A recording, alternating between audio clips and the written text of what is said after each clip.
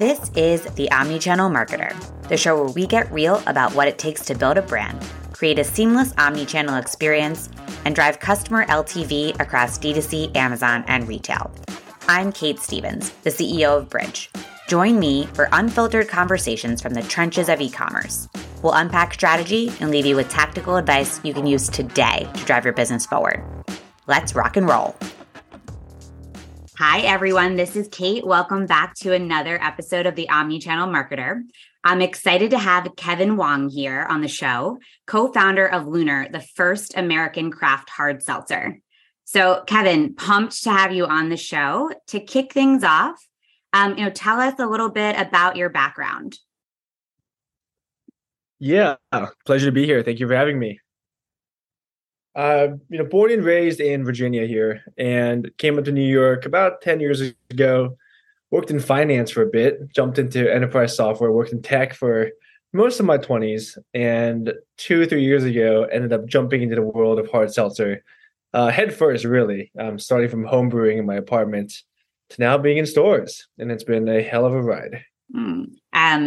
So interesting. Tell me about the origin of the brand. How did you go from enterprise software to building a beverage brand? Yeah, I like to say that I fell into this by chance. I worked at Yext, which is a location marketing software platform based in New York. I was there for a good amount of time, and throughout my career, on the weekends, I volunteered at a lot of Asian American nonprofits. I was pretty active in the community, and it's always been on my mind, right? This blend of East and West, and this notion of hyphenated identity, right? Someone, immigrate, from people coming from different countries and growing up in the States. And so identity, and culture have been such a big part of my nighttime and weekend kind of, thinking. And that translated into this one moment 3 years ago when I was eating Korean fried chicken with my friend. And we were just like, why are we drinking Bud Light with such authentic food? Why isn't there a drink that really pairs well with that? And you go to grocery stores the next day and we're just like, wow, it's all black cherry stuff. It's all IPAs. There's nothing here for the Asian American consumer. And, really that's reflective of this trend in Asian flavors that we're seeing. And so we ordered a bunch of home brewing equipment, literally bought kegs and tanks, got that shipped to my apartment in East Village, and really got going brewing, typical brewing in your home and having friends come over, trying it every month. And after about a year, people were like, you know what, Kevin, that's really good. Actually, it's quite tasty. You should sell it. And that is how it all happened. Okay. Well, actually keep going with the story. So, you were making a beverage that, better represented Asian American heritage and kind of, this blended identity. Who did you start selling, or where did you start selling first? Yeah, our first, when we launched, and it was, such a long time of like figuring out legislation, regulations, and how to launch an alcohol brand. So navigating all of that. And when we decided to launch, this was late October of 2020, which was nicely timed with a Delta wave of COVID-19, which was really fun. So our first launch was all online. It was a fully D2C launch. And we sold out of our first production run without any marketing, really, just word of mouth. And that's how we knew we were like onto something big. And after that, we then went at it, quit my job, jumped into Lunar full time. And we then really started going after building our retail presence. That was always a core pillar of our strategy, is building a wholesale retail presence in a big way. For us, our brand is very much tied with culture and heritage, and food is, and drink is such a big part of that, right? It's such an expression of cultural heritage. And so we knew that it was important for us to be at all the top restaurants, all the top bars, the places that you would want to be seen and be associated with. And for us as a brand, right, Lunar is a drink that's meant to be had with dinner, right? When you're eating your favorite hot pot, or you're at your favorite Korean barbecue spot, right? Lunar is that drink for that occasion. And so we knew we had to put that into that moment. So that was always, for us, that was the first year of our business, was running around the city, knocking on doors, talking to bar owners, talking to restaurant owners, and really selling Lunar door to door. So, Shopify, was that, your e-commerce? Is that where you launched your initial D2C presence? Yeah, it's interesting. We now use Shopify for our Okay. D2C. We started with a third-party platform called Taproom, which is on Shopify. But because of alcohol laws, you're technically not allowed to sell D2C, as in like the transaction and the flow of money. And so to get around that, brands will kind of do a thing where we route orders through our platform. It routes to a third-party center that holds a retail beer and wine license, and then that kind of company then fulfills and delivers the order. So that's kind of how we launched. It's kind of like a interesting workaround for a lot of alcohol brands that just takes time to set up, but you're still able to do all the marketing things you need to do since it's still your Shopify. So then, door-to-door selling to bars and restaurants to, have that pairing. From there, did it become a more dedicated, traditional retail? Talk to me about how you're thinking or how you thought about retail launches and, where that is on the roadmap and how you're growing the brand. Yeah, no, absolutely. We always think about, there's on-prem, in alcohol, we talk about on-prem and off-prem. And for us, on-prem is your restaurant accounts, your bar accounts. And off-prem is grocery, right? That's club, that's drug. And for us, when we think about on-prem, that's where the brand is built, right? Having your brand, having Lunar at a Michelin-starred Korean ramen restaurant, that is so accretive to the brand. It's a moment of trial, right? For a customer to be like, hey, that sounds really dope. A lychee hard seltzer, like let me grab a can of that. And once they try it, they'll get hooked. They'll kind of have that moment. They'll enjoy dinner. The food and the drink, it's all kind of blended into one harmonious experience. And then they seek out the product and the brand at somewhere else, at a retailer or online. And our first year, we didn't have a distributor. And so we were going after the on-prem specifically, right? Really trying to build the brand in the on-prem and build awareness. And by year 2 in 2022, we then started landing and launching our retail chains. So we landed and launched Trader Joe's, Whole Foods, BJ's Wholesale, H Mart, Total Wine. And recently we're rolling out Costco at the moment. Wow. Congratulations.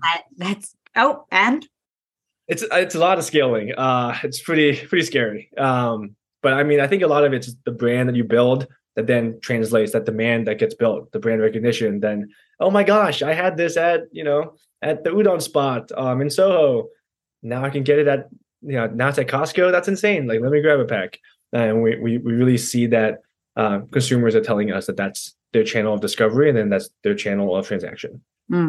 So, now that you're unlocking these huge transaction opportunities in retail, what are some of the, biggest challenges that you're experiencing as you, scale across these major channels? Yeah, there's a few. There's too many to count, but probably the ones that we think about the most. I think one is just operational. It's really about how do you scale a physical good quickly, and how do you kind of meet the demands of your retailers and continue growing without really going too crazy on the operations side, right? And then the second part is the attribution. It's how do you quantify how, where people are discovering your brand and how they're transacting. With alcohol, it's typically pretty tough, especially in wholesale retail, when you can't necessarily know who is buying where and why, right? Where was that initial point of discovery? How do you attribute that when you're not in a traditional DTC setting? So how are you, attributing that? How are you thinking about bridging all of these different channels that you're selling through?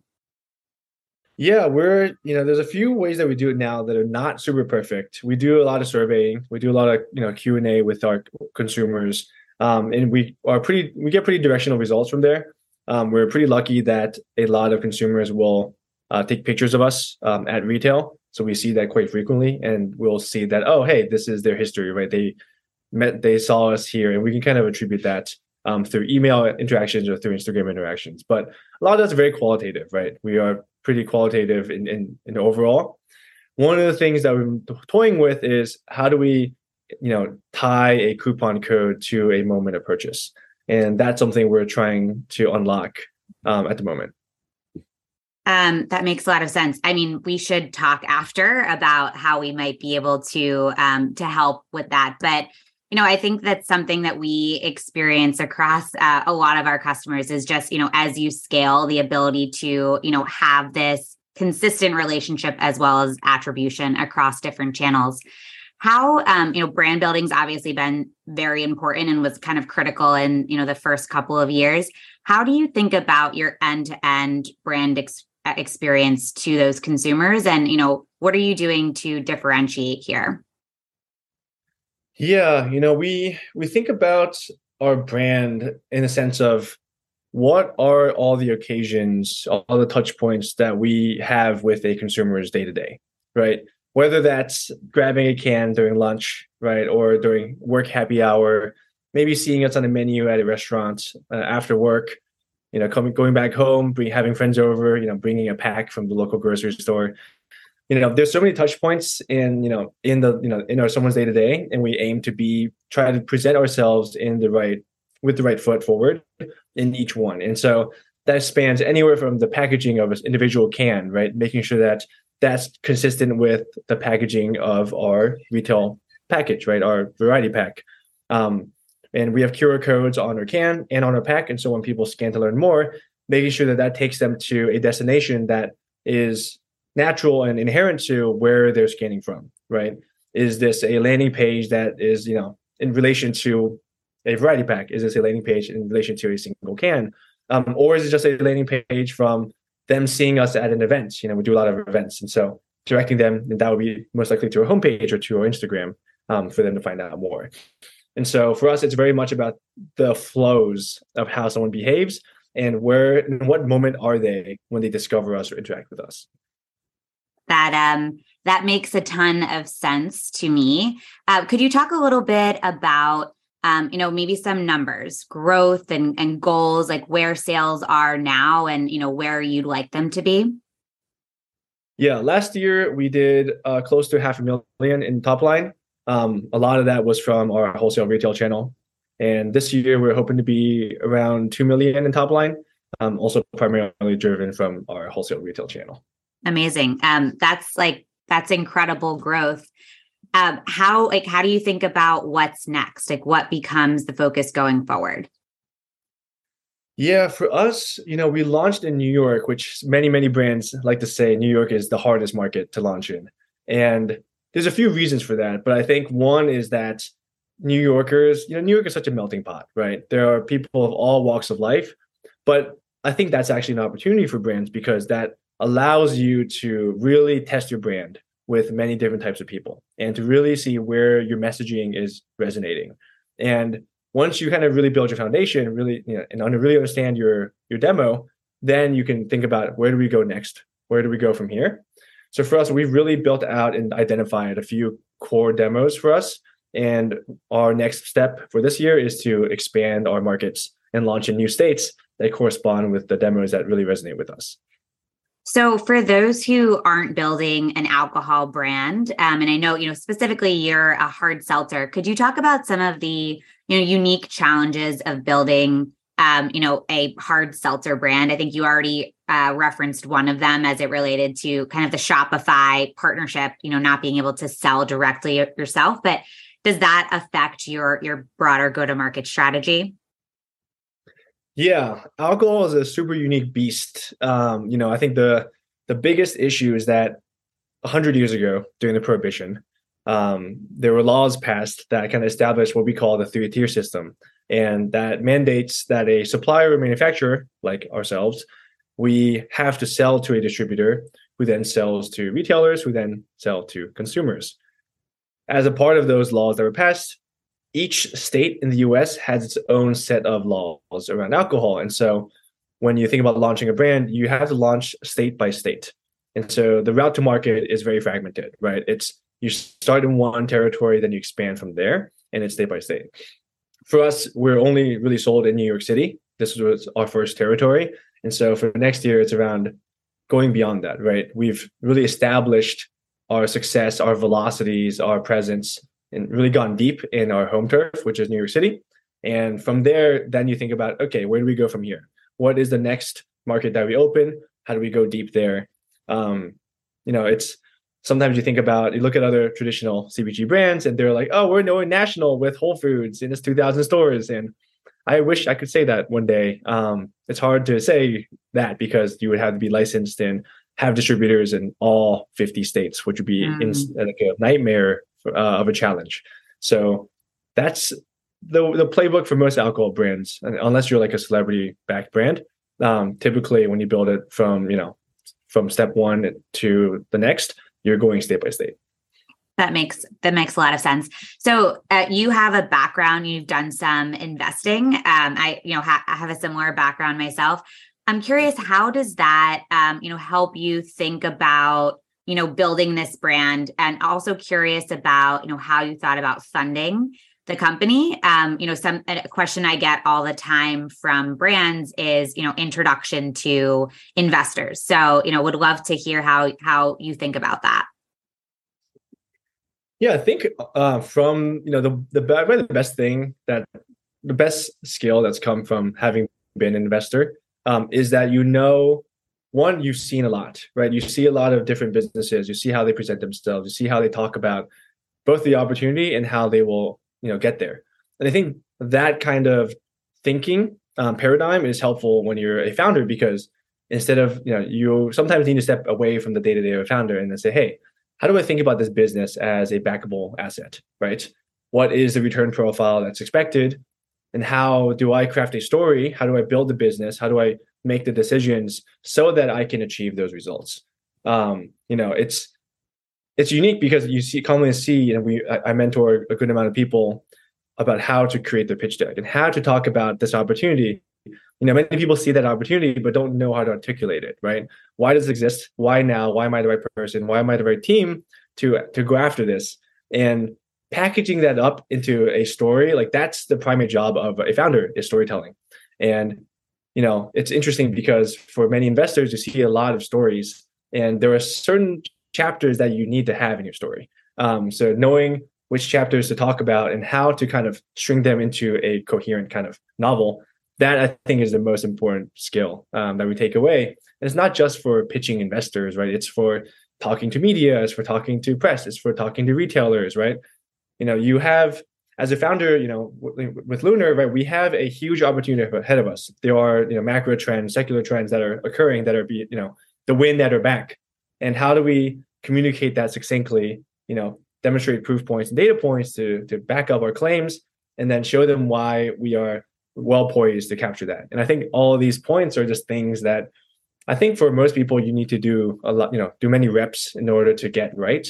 But it's so worthwhile, right? It's, if you do this right, what you see, that vision you see in your mind, then it can get properly communicated to others.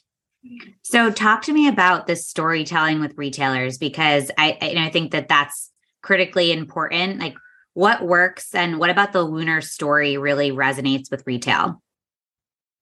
I think for us, there's quite a few things. One of the trends that we're seeing the most of is this rise in the Asian American flavor palette, right? Asian flavors are really trendy, and they're having a moment now, but it's been in the works for 20 years, right? Panda Express has been taking over the nation for decades and decades. And in the past 5-10 years, you're seeing things like Jeremy Lin, right? Rising to stardom, and Crazy Rich Asians and Bling Empire and Parasite, and just the rise of Asian culture, just really taking the world by storm. And with that comes the rise of Asian flavors. And as we see, not only from a cultural side on TV, but also from a demographic shift, right, with the Asian American consumer taking up more and more of the U.S. population, you see this perfect kind of blend, right? This meeting of two trends that gives birth to this opportunity. And for us, as an Asian American brand with Asian flavors, retailers are looking for ways to both be on trend and to better serve their Asian American demographic. And it's, for us, right, like on top of that, we're also a premium product in a category that's historically been dominated by mass market, low quality seltzers. And consumers are tired of drinking White Claws since 2019, since the beginning of the pandemic. They're looking for something better. And you see brands like Owl's Brew, June Shine, and us, like as those premium, better for you replacements that actually have a mission, have a brand, have flavor. And these are really coming to the forefront of, that trade up. And retailers are looking for consumer ways to kind of satisfy that consumer trade up. And then, once you're in retail, what have been the ways that you've made sure that you're going to be, successful driving that, important metric around velocity? Yeah, there's so many tools in this playbook. I haven't tried them all yet. That's kind of our goal, is to go through the whole playbook. But we've done quite a few things. We do a lot of demos. It's always, I think people love the human element behind any brand. They love seeing the makers. One of the brands I respect a lot is Ruby Hibiscus, and they are always demoing. It is amazing. And, we demo quite a good amount too. And not only does it show to a retailer that you're serious about that partnership, but if you do it right, if you're a good salesperson, good storyteller, you can sell a lot of volume that one day.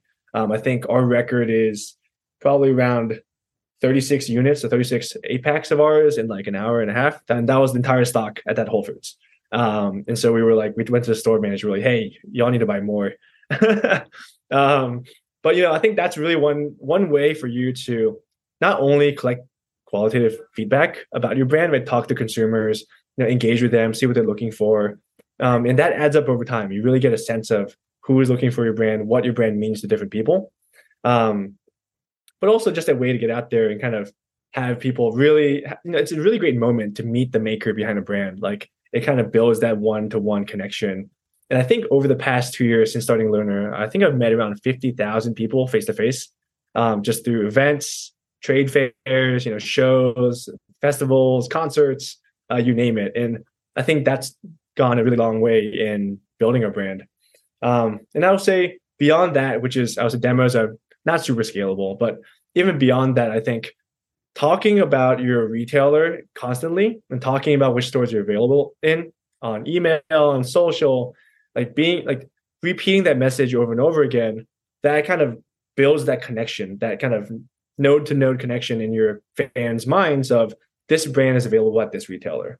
And really cementing that relationship is important. You have to repeat it multiple times before it really clicks for somebody. And then it becomes a part of their normal routine. Oh yeah, each time I'm at Trader Joe's, I'll grab some Lunar. Or, oh, I always go to that Whole Foods and I know they always have Lunar there. And I think that's really important too, is ensuring that connection sticks. Because otherwise, no amount of local hype marketing and driving people to one store, like that works one-off, but that's not a repeatable, scalable process. Makes complete sense. So, Kevin, we chatted, before we started recording about how you're passionate about resting. Can you tell me a little bit more about why this is so important to you? Yeah, I think I just mentioned that I've met a lot of people face to face, and I would say last year we've done over 150 events. Just last week I was at an event, more than one event every night of the week. So it's a lot of events, and I think more important than ever, reflecting upon kind of what we've done over the past year, it's being able to take time to focus on my own health, to ensure that I am in a great condition to really seize the day every day. I think that's, it pays dividends in the long term.